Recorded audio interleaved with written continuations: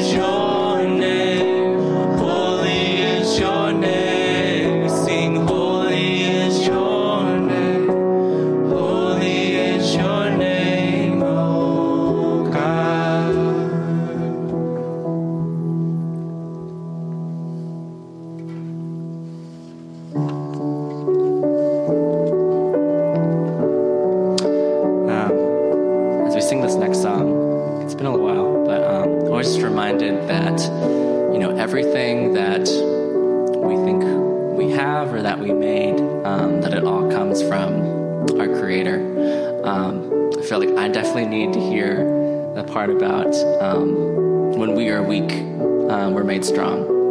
Reminded in Isaiah 40 that the Lord is the everlasting God, the creator of all the earth. He never grows weak or weary. No one can measure the depths of his understanding. He gives power to the weak and strength to the powerless. Really need to hear this verse this morning. Even youths will become weak and tired, and young men will fall in exhaustion. But those who trust in the Lord will find new strength. They will soar high on wings like eagles. They will run and not grow weary. They will walk and not grow faint.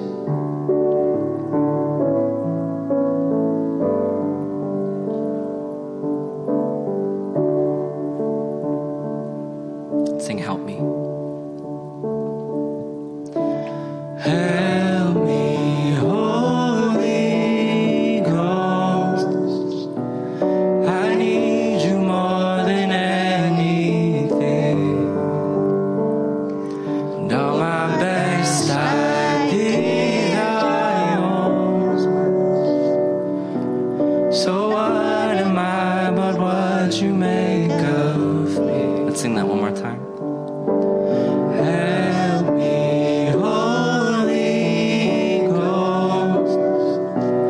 I need you more than anything. And all my best ideas are yours.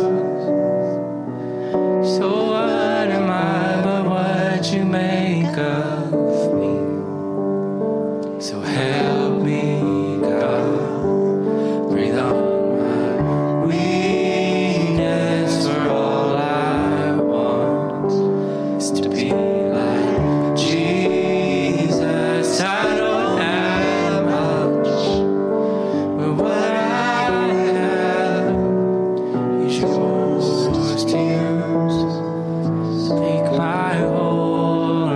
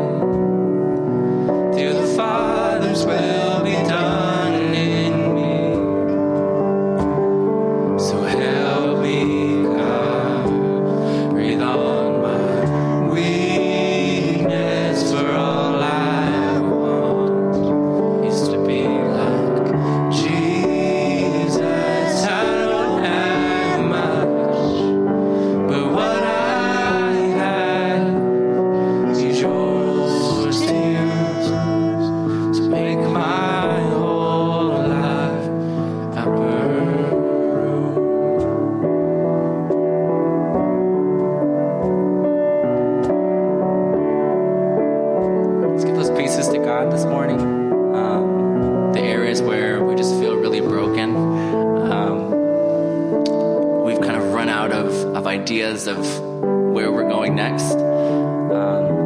Maybe there's areas we haven't even acknowledged that God works there, that God controls that. Let's just kind of give those up in this morning, that when we sing, all my best ideas are yours, may my thoughts become your own. We're saying less of us, more of Jesus. Again, then when we are weak, that he's just made more strong. So help me, God.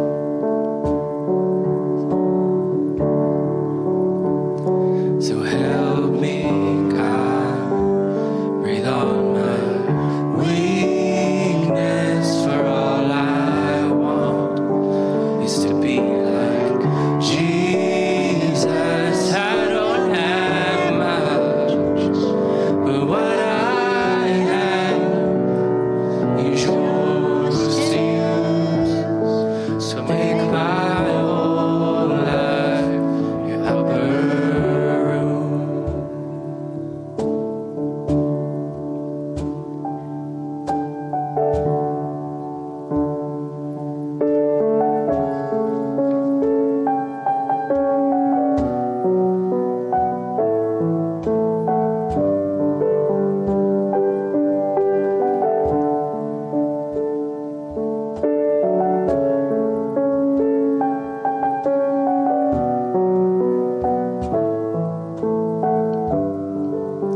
And give myself away. I give myself away so you can use me. I give myself away. I give myself away so you can use me. Sing, here I am. Here I am, here I stand. Lord, my life is in your hands. Lord, I'm longing to see your desires revealed in me. I give myself away. I give myself away so you can use me. I give myself away. I give myself away so you can use me. Take my heart, take my life as a living sacrifice. All my dreams, all my plans, Lord, I place them in your hands. I give myself away.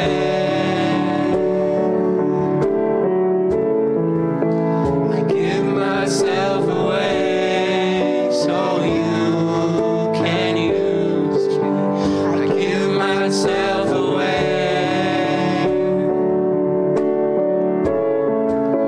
I give myself away so you can use me.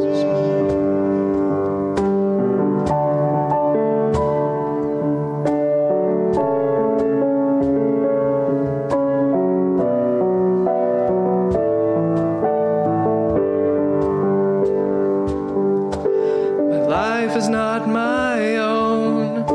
To you I belong. I give myself to you. My life is not my own. To you I belong.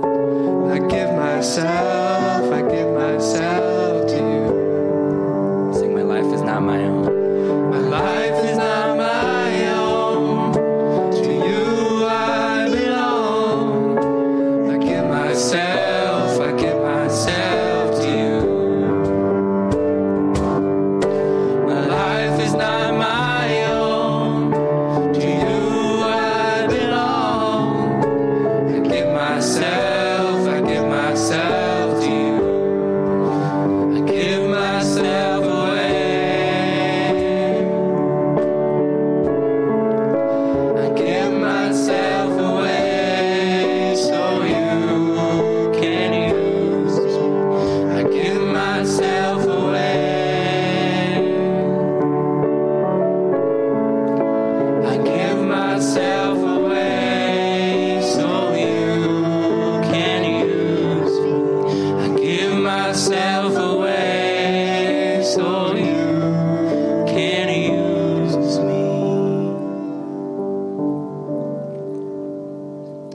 So help me, God, breathe on my weakness, for all I want is to be like Jesus. I don't have much, but what I have is yours to use.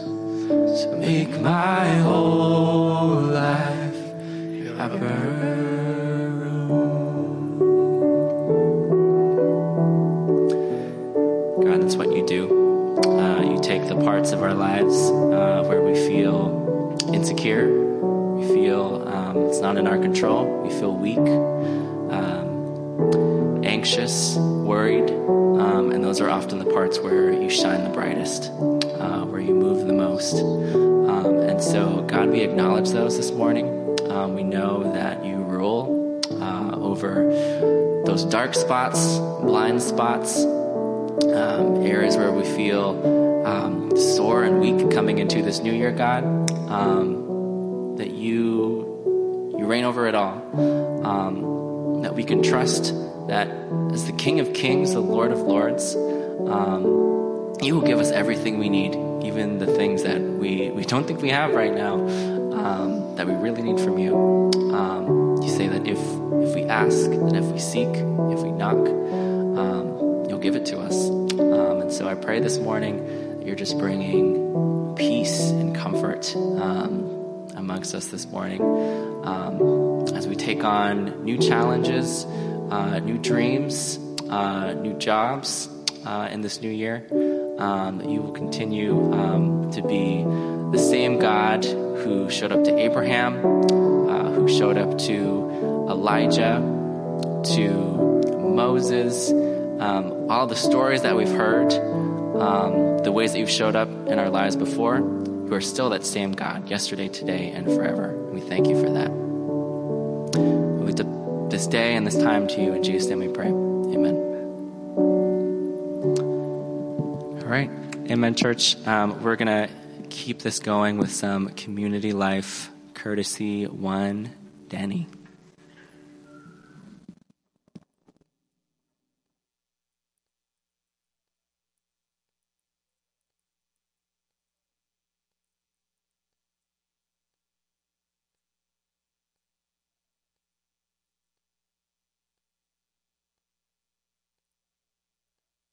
Thank you, Josh and worship team. Good morning, CLC. How are you all doing this morning? I'm having a hard of hearing. How are you doing this morning? That's more like it. Hope you guys are having a wonderful week. I know I usually come up here and I thank the worship team, but I also want to thank the AV and media team up there. Thank you for tolerating the loud sounds that I make and also just keeping this going. So thank you. Just to double down what Josh said as well, happy Lunar New Year to everyone. I know I'm a couple days late. Xin Yan Kuai Le to everyone out there as well. Simply put, the mission statement here at CLC is to make disciples who love God, love people, and who seek to serve the world.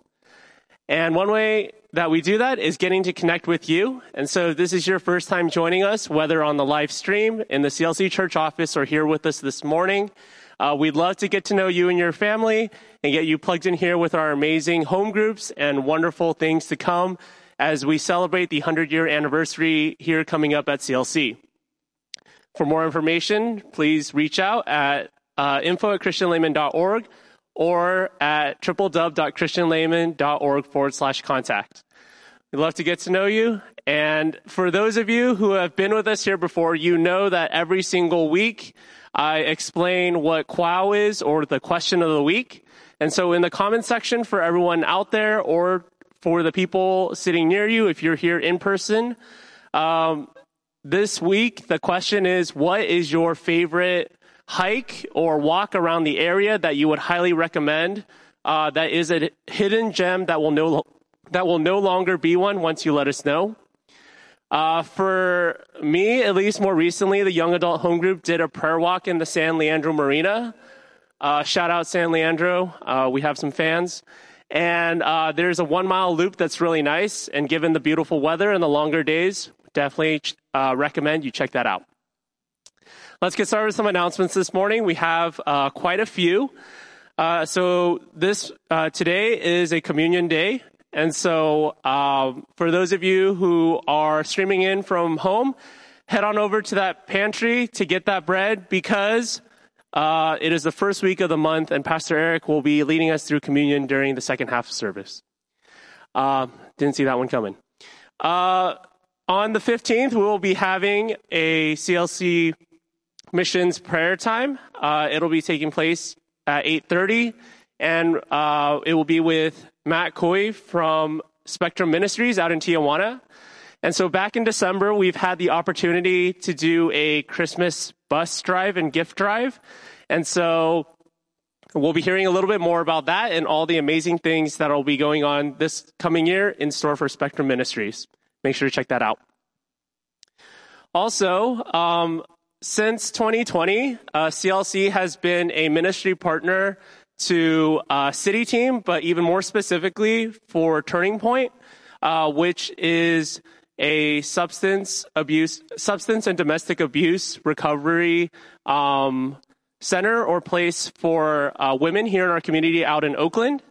And so we have been delivering meals every month, either through our home groups or through different families here at CLC. And so if you'd like to be a part of that, definitely reach out to Jesse Lee at compassion@christianlayman.org for more information if you'd like to participate. It's a really great way to really show and embody our church's mission statement of just loving people and serving our community and the world around us. Next up on the lineup, we will be having our CLC annual meeting, Town Hall, on March 6th. Make sure to circle that on your calendar. We'll be hearing about looking back on the wonderful things that have happened in 2021 here in our community, and also the many exciting developments to come in the year ahead. And so definitely make sure to check it out, and it'll be during the second half of service on the 6th. Next up on the lineup, we guess what rhymes with orange? Nothing. Claire? Okay. Anyways, as you can tell, my job security is in jeopardy. So we'll be having the CLC All Church Retreat from April 22nd to 24th. It will be back in person, and as one of my personal favorite traditions here at CLC, we will be back at Redwood Christian Park. It'll be a great way to hear from a lot of speakers, to be able to fellowship together and eat lots of good food, because CLC is always about good food and good community. So definitely make sure to check it out, and don't forget to sign up. And with that, I believe that is the last announcement for this week. Have a wonderful week. And with that, I will be inviting up our speaker, the three-point sharpshooter himself, Pastor Calvin. And also, before I forget, because I see Scott, we have made an agreement that if I continue to forget, I'm going to tattoo youth on my forearm. So youth service will be taking place today.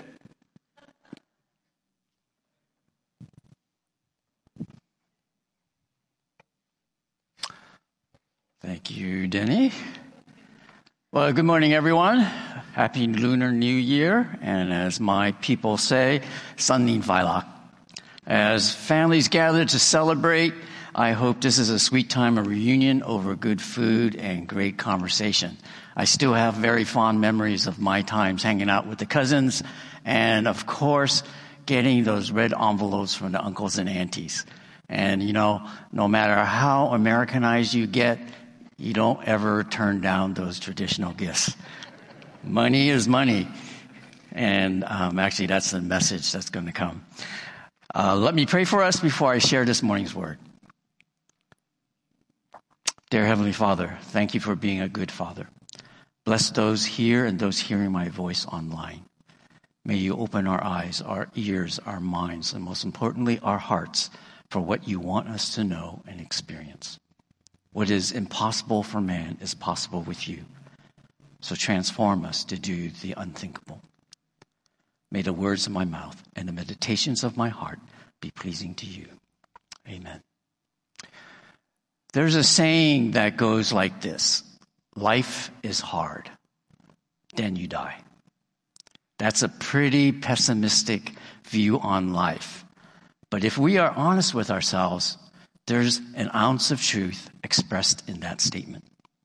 By itself, life has enough challenges already, like civic responsibilities, earning a living, raising a family, paying our bills, caring for others, doing what's best, and doing what is right is tough enough. And I totally understand that.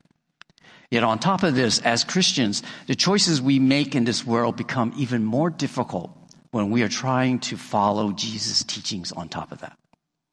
And not helping, with good intentions, our peers can come alongside us, even give us support and justification that it's okay to fall short of God's best for us. But is that really an acceptable reason not to do what God wants us to do? We are now in a series called Upside Down. And Jesus, in his Sermon on the Mount, tells us things that we would consider unthinkable.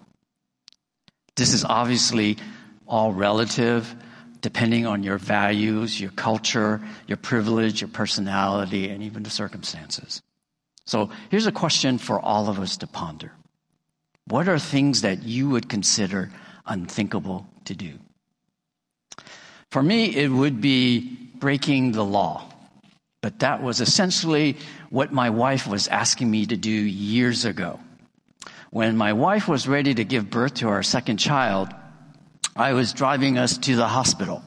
And in the car, she kept yelling at me, "Go faster, go faster." Now, I have to admit, I am the weaker sex to any woman going through labor pains. And let me tell you, you don't ever argue with a woman that is in that kind of pain. You just try to comply when she's screaming orders at you. So for me, in that situation, speeding, okay. But running through red lights, I kind of draw the line there. I don't think so. In that moment, that was unthinkable for me. So thankfully, my daughter was delivered at the hospital without me getting a ticket. This week, we are continuing in the Sermon on the Mount. And our passage is from Matthew 5, verses 38 to 48. And here, Jesus will tell us to do unthinkable things from a worldly perspective. So let's turn together to Matthew 5. If you have your Bibles, I'm sure it's going to be shown on the screen behind me, starting with verse 38. You have heard that it was said, eye for an eye, tooth for tooth. But I tell you, do not resist an evil person. If anyone slaps you on the right cheek, turn to them the other cheek also. And if anyone wants to sue you and take your shirt, hand over your coat as well. If anyone forces you to go 1 mile, go with them 2 miles. Give to the one who asks you, and do not turn away from the one who wants to borrow from you. You have heard that it was said, love your neighbor and hate your enemy. But I tell you, love your enemies and pray for those who persecute you, that you may be children of your Father in heaven.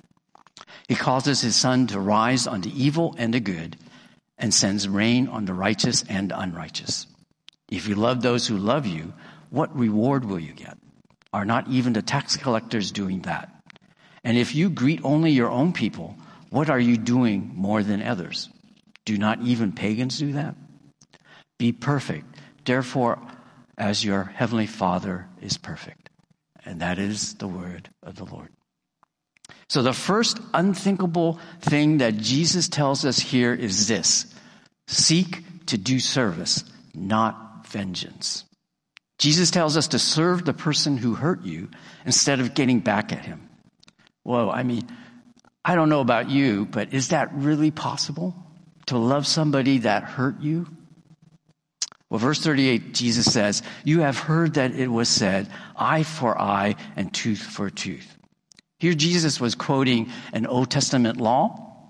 Our natural tendency is to seek vengeance over justice. And many of us are going, yeah, that's right, I'm going to get my pound of flesh, because the Bible says that. But there's a big difference between justice and vengeance. Justice is supposed to be unbiased and equitable and not cruel and unreasonable. God gave this command to prevent his people from punishing others above what was needed. Lose an eye, get an eye. Lose a tooth, you get a tooth. Nothing more. If you lose a cow, you get a cow back. If you murder someone, taking it to the extreme, then the just penalty involves only your life, not harming the lives of every member of your family. That would be vengeance or revenge, not justice. But sadly, we have seen historically families, clans, tribes, nations, a never-ending feud of going back and forth. Jesus is also not canceling the law here. He is not saying that there are no consequences for our wrongdoings.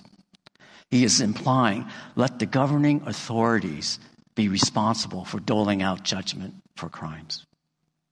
Jesus is telling us to not take justice into our own hands.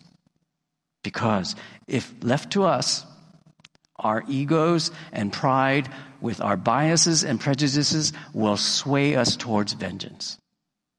We often seek retaliation in the name of justice to prove that we are better, that we are stronger, that we're superior to the other person who did us wrong.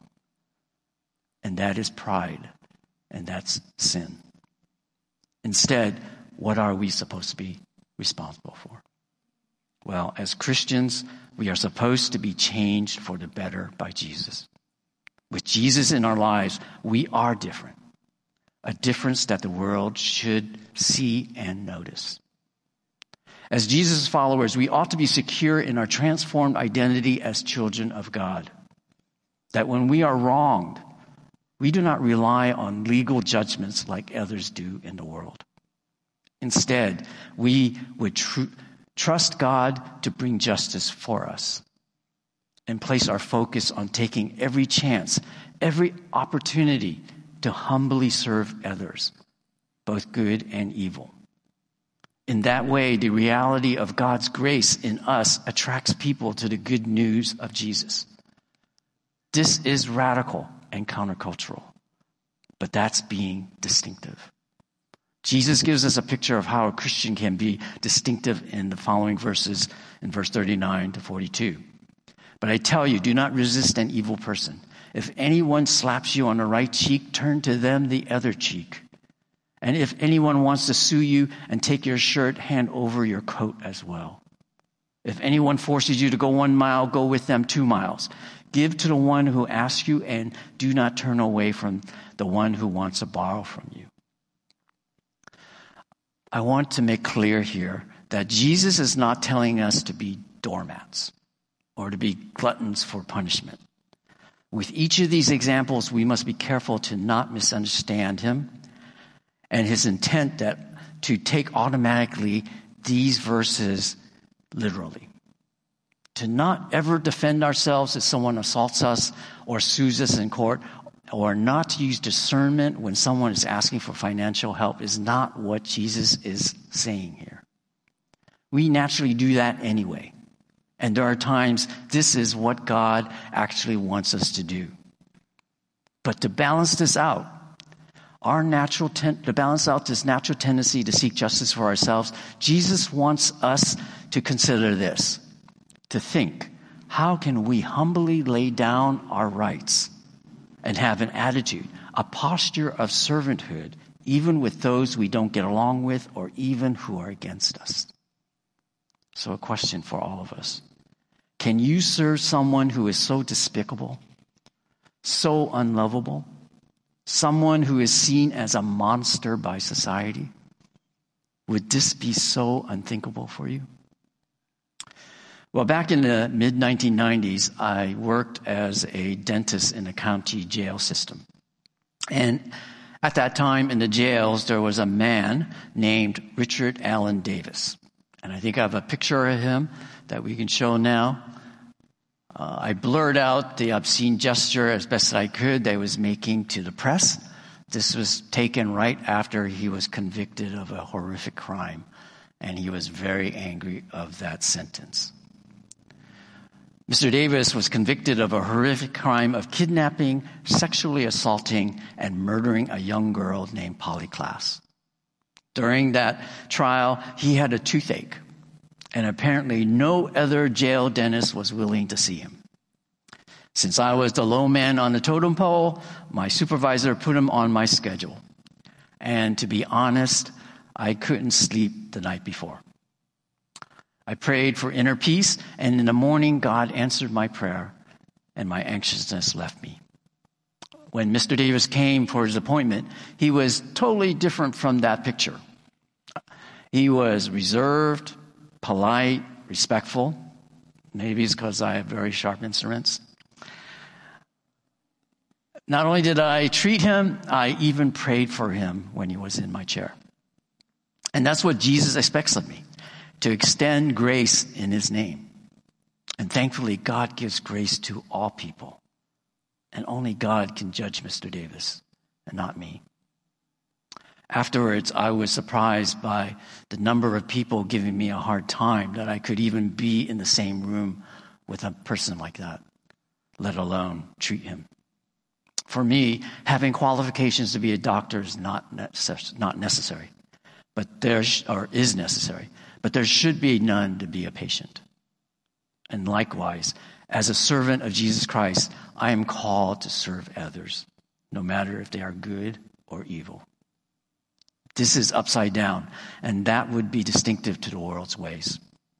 Jesus himself said he came not to be served, but to serve. Serving others, especially those who have hurt us, is a kind of unconditional love Jesus gives us. I mean, think of all the times that we have hurt Jesus, the times that we ignored him or even disobeyed him. And still, Jesus went to the cross to pay the penalty for our sins. So likewise, he wants us to serve others for his kingdom's sake. To serve those who wronged us is apparently not far enough, because Jesus goes even further. He tells us the next unthinkable. Love your enemy as your neighbor. You have heard that it was said, love your neighbor and hate your enemy. And apparently this was being taught back then. And Jesus was saying, this was wrong. God's command to love your neighbor is repeated over and over again in Scripture because we have a tendency to forget. To be exact, love your neighbor as yourself is found both in the Old Testament, like in Leviticus 19, and in the Gospel of Mark as the second great commandment. On the other hand, hate your enemy is not in the Bible, but was commonly acceptable back then. And maybe, I dare say, even today. To counter this idea, Jesus gives this teaching. But I tell you, love your enemies and pray for those who persecute you, that you may be children of your Father in heaven. He causes his sun to rise on the evil and the good and sends rain on the righteous and the unrighteous. If you love those who love you, what reward will you get? Are not even the tax collectors doing that? And if you greet only your own people, what are you doing more than others? Do not even pagans do that? Really, Jesus? Love my enemy? For many of us, that would be so unthinkable. Many of us are heartbroken over the recent tragic death of Michelle Go, who is part of our CLC family community. I have a picture of when Michelle was part of our youth group. She's on the upper right corner there. This is a young woman who had many years of her life to live, but that was snatched away from her in a violent crime. The greatest nightmare for any parent is to have their child precede them in death. And I can't imagine what kind of pain my friends who are her parents are feeling now. As Christians, how could Michelle's parents apply these verses to the man that killed their daughter? Love my enemy? But it is into this kind of reality that Jesus tells us to love your enemy. Jesus stretches the boundaries when it comes to loving others, because we are prone to finding ways to avoid doing these hard commands, especially for the so-called least of these. If we allow ourselves to have exclusions, to have exceptions, you can easily see we can marginalize certain people from being loved in the name of Jesus. And Jesus' love is inclusive. We can find people in the Bible who are just like us, who ask these kinds of questions to Jesus. So, who is really my neighbor? And exactly how many times am I supposed to forgive him? Jesus raises the bar of who our neighbor is. He tells us to have God's perspective, that our enemy is also our neighbor. If we are to love our neighbor, then as the children of God, we must love our enemy and not hate our enemy. So a question for all of us again. Can you love your enemy? Has God ever used you in a particular situation to express this unthinkable love? I have another picture here, and it's a time that God did just that with me. Imagine seeing this done to your car, all 4 tires slashed. Back in the day when my son was in high school, a young man was angry with my son. Of course, of all things, it has to be over a girl. Out of jealousy, this guy threatened my son, and in the dark of night slashed the tires of my car that I let my son drive. You can imagine how angry I was. You threatened my son, you threatened me. Long story short, the young man was arrested and confessed to the crime. His crime was pretty serious because due to the amount of damage, it's a felony. And in post 9/11, if you do a threat over the internet, it's a felony. Now get this. This is the unbelievable part. The police asked me to not press charges, but to allow this guy to make reparations to me. Honestly, I wanted my pound of flesh. That's how mad I was. And as a pastor, I should know better, but I wanted vengeance, not justice. I mean, this guy wanted to hurt my son, and I wanted him to go to prison. My wife had to talk me down from using street justice. And after wrestling with the Holy Spirit to not curse this guy, I agreed to not press charges.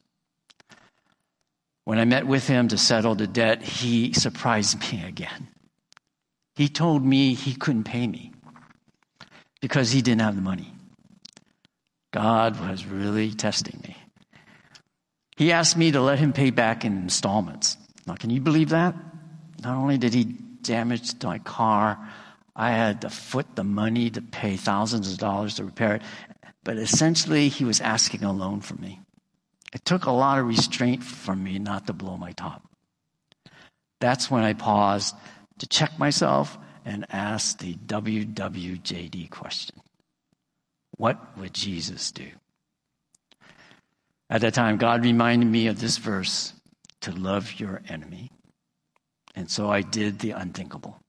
I gave him mercy, and I did not press charges. I gave him grace and let him make payments.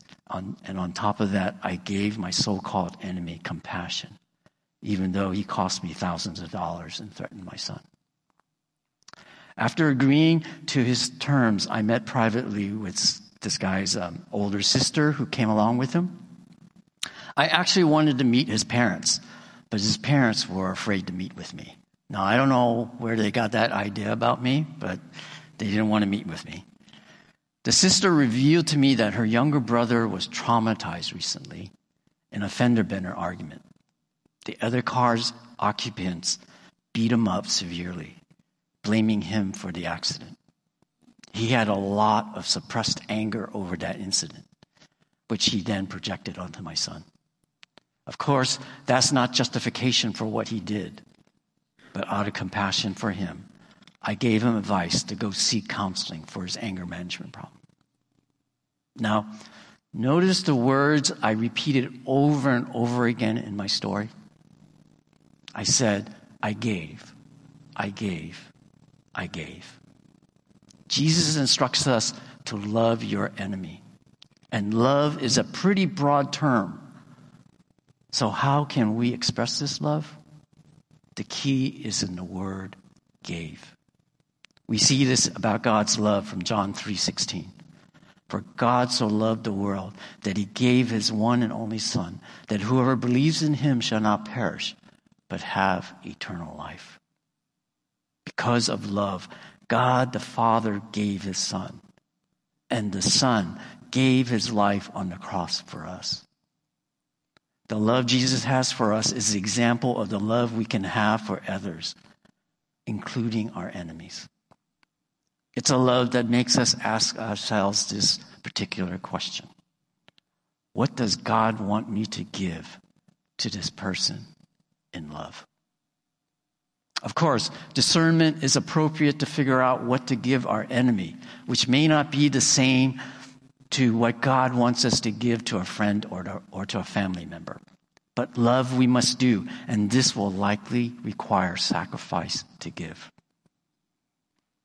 Finally, Jesus tells us this, be perfect in love. And we see this in verse 48. Be perfect, therefore, as your heavenly Father is perfect. Now, I confess I'm a recovering perfectionist. Over time, God has transformed me, and I have mellowed over time.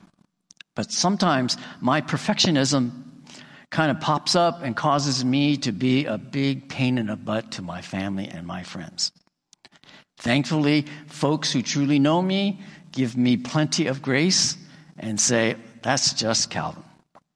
Now, to show you how bad my perfectionism can be, one time I was at my friend's house and I had to go to the bathroom, so I went to the bathroom.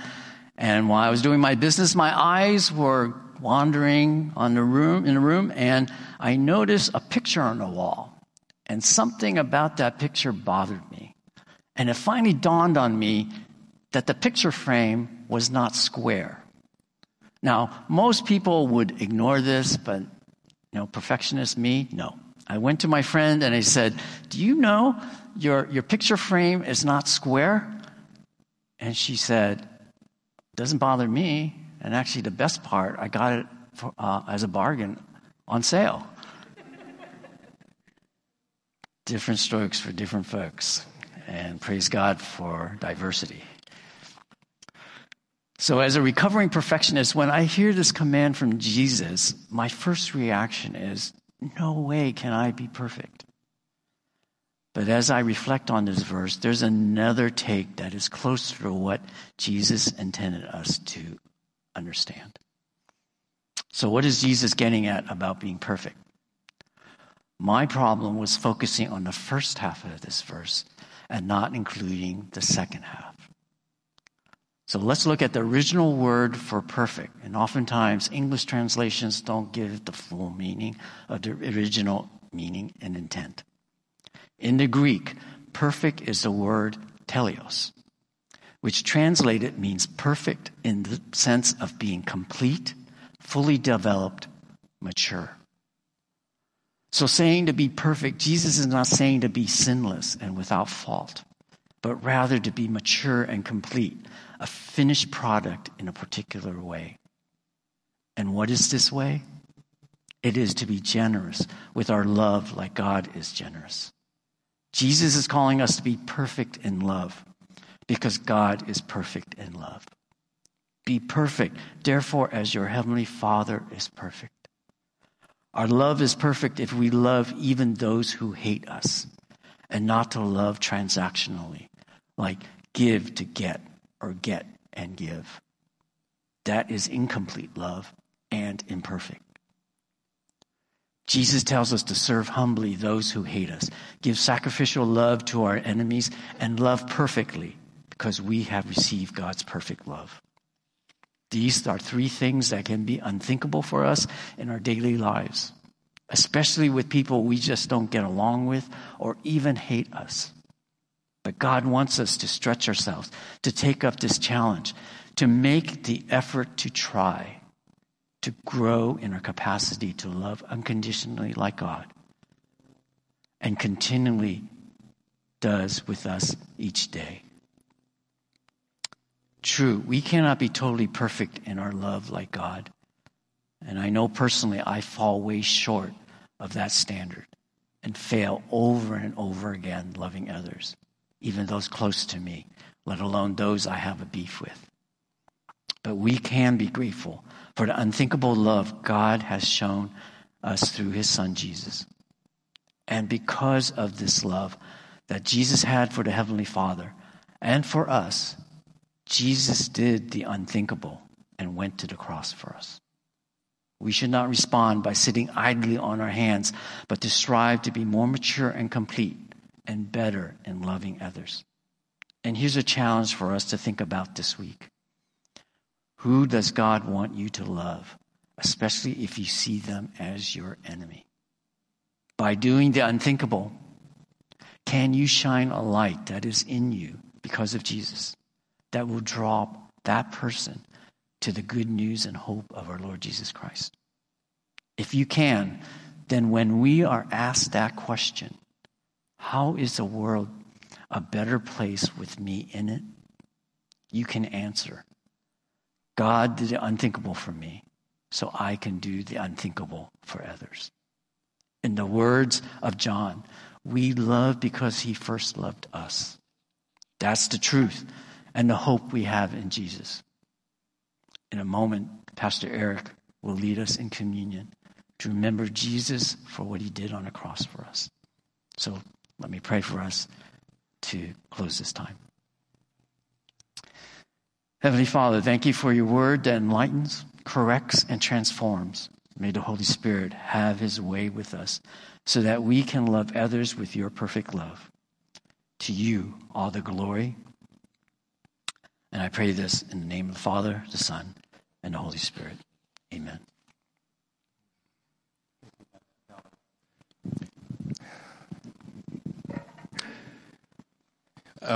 As we enter into communion, for those of you who are family at home, would you gather your elements, and especially for you at our children's ministry. And if you are here with us here and you don't have it, please raise your hand. Our ushers will come and make sure that you have the elements. That was really good, Pastor Calvin. Thank you for your heart on that and for your sharing. As we come to the Lord's table, it really does beg the question, how do we love when we don't have capacity to love? I know all of us have probably been in that place at one time or another. Things that have wronged us, things that have hurt us, unintentionally, intentionally, many times within our own families, within our own friendship groups, within life. This happens. And I love the picture of the cup, and it's often the thing I think in the morning as I get up, is we go, God, I don't have anything in me to love those people, to love this person. And I think to myself, my cup is empty. And this is the beauty of the picture of communion, that Jesus says, no, it is my body and my blood that was spilt that will fill you up. I am the one. Let me pour into you the love that I have, the understanding, the grace. God never comes to us and says, I want you to do a task that you don't have any ability to fulfill. Right? You can imagine God coming to you and say, here's my calling on your life. Go be a golf pro. You go, oh, I don't have that ability. Have you seen me play? He's like, no, yeah, right. Whatever the analogy would be. He always comes to us and says, love others. And then he breathes that life into us. This is the picture of all creation. God making man and then filling him up. God making creation. Day 1, day 2, day 3, and day 4, 5, and 6, he fills it up. And then Jesus comes to us and he says, you can have life with the Father. And by his by his death, burial, and resurrection, he fills us up. He comes back and he says, I will give you the Holy Spirit, me living in you, to fill you up. So as we celebrate communion, the good words, the hard words that Calvin told us, to love those people in our lives, even those who have hurt us deeply, that it is because Jesus says, I am in you, and I will give you love that you don't have. I will give you compassion and understanding. It is only through coming to him. So as we celebrate the Lord's Supper, know that this is the relationship that God gives us in Jesus' death and resurrection on the cross. That when we come to him, he will fill us up. And Jesus, looking at his disciples, he took the bread and he broke it. And if you have your elements, let's partake of this together. He says, this is my body broken for you. Do this in remembrance of me.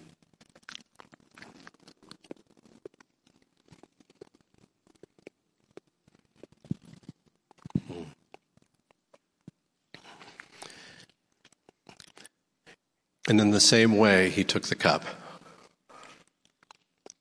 He says, this is the covenant. This is the new covenant in my blood. Jesus' blood covering our sin and filling us with his love. Take this, remembering his love for you.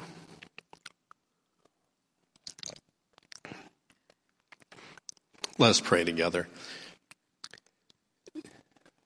Jesus, thank you for these words that Pastor Calvin spoke to us. Thank you that you call us to something that is unthinkable.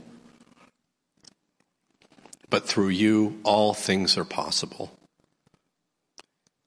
Thank you that you made it possible by your life, by your death, and your resurrection. Thank you that you've reached out to us. And we remember, Jesus, your love for us, that while we were yet sinners, you loved us. Would you fill us in the same way, our hearts and minds, to love those people in our lives? And we ask this, and it's in your authority and name we pray. Amen.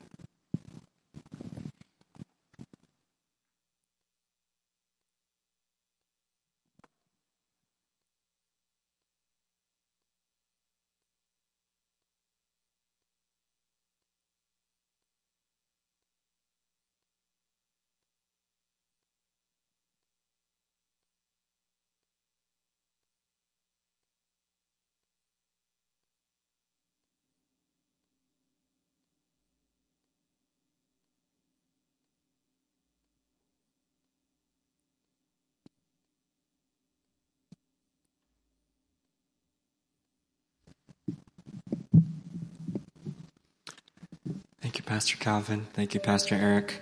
We're about to move into a time of reflection.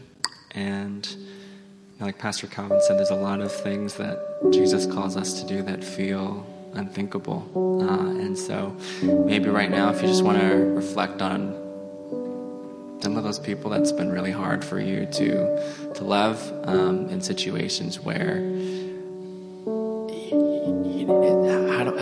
how do we be perfect? It's such a tall ask, and so let's just kind of bring those things to Jesus this morning. We have prayer available in the back. I know Pam and the rest of the prayer team would love to pray for you. And it's also just be reminded that this has already been done. You know, Jesus said on the cross, "It is finished," and it is. Through living a sinless life. Through him, we are able to be perfect. We are able to love our enemies, to do these things that from our own strength, our own abilities seem impossible. And so let's just remember what he's done and that he will do it again.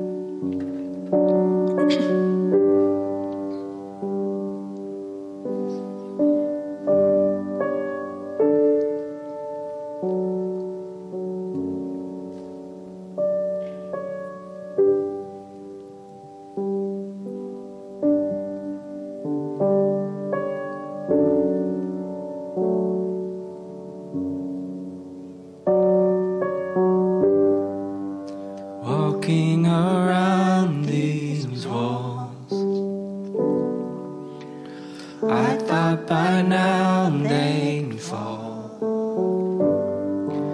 But you have never failed me yet. Waiting for change. Waiting for change to come, knowing the battle's won. For you have never failed me yet. We sing of your promise. Your promise still stands. Great is your faithfulness. Your faithfulness.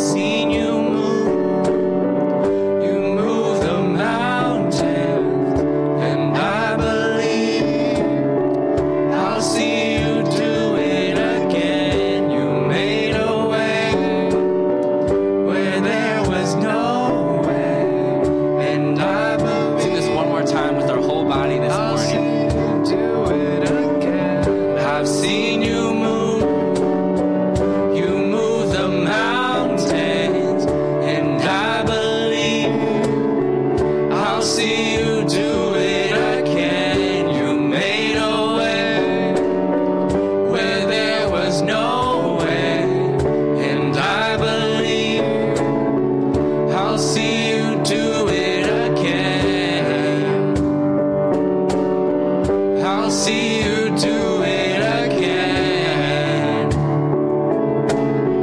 I'll see you do it again.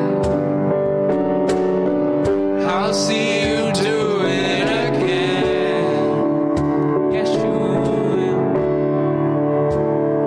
will. Sing. Your promise still stands. Great is your faithfulness. Your faithfulness. I'm still in your hands. This is my confidence. You've never failed. Your promise still stands. Great is your faithfulness. Your faithfulness. I'm still in your hands. This is my confidence. You've never failed me yet. I never will forget. You've never failed me yet. I never will forget.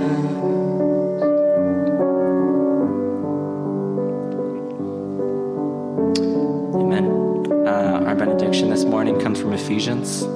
May Christ dwell in your hearts through faith, that you, being rooted and grounded in love, may have strength to comprehend with all the saints what is the breadth and length and height and depth, and to know the love of Christ that surpasses knowledge, that you may be filled with all the fullness of God.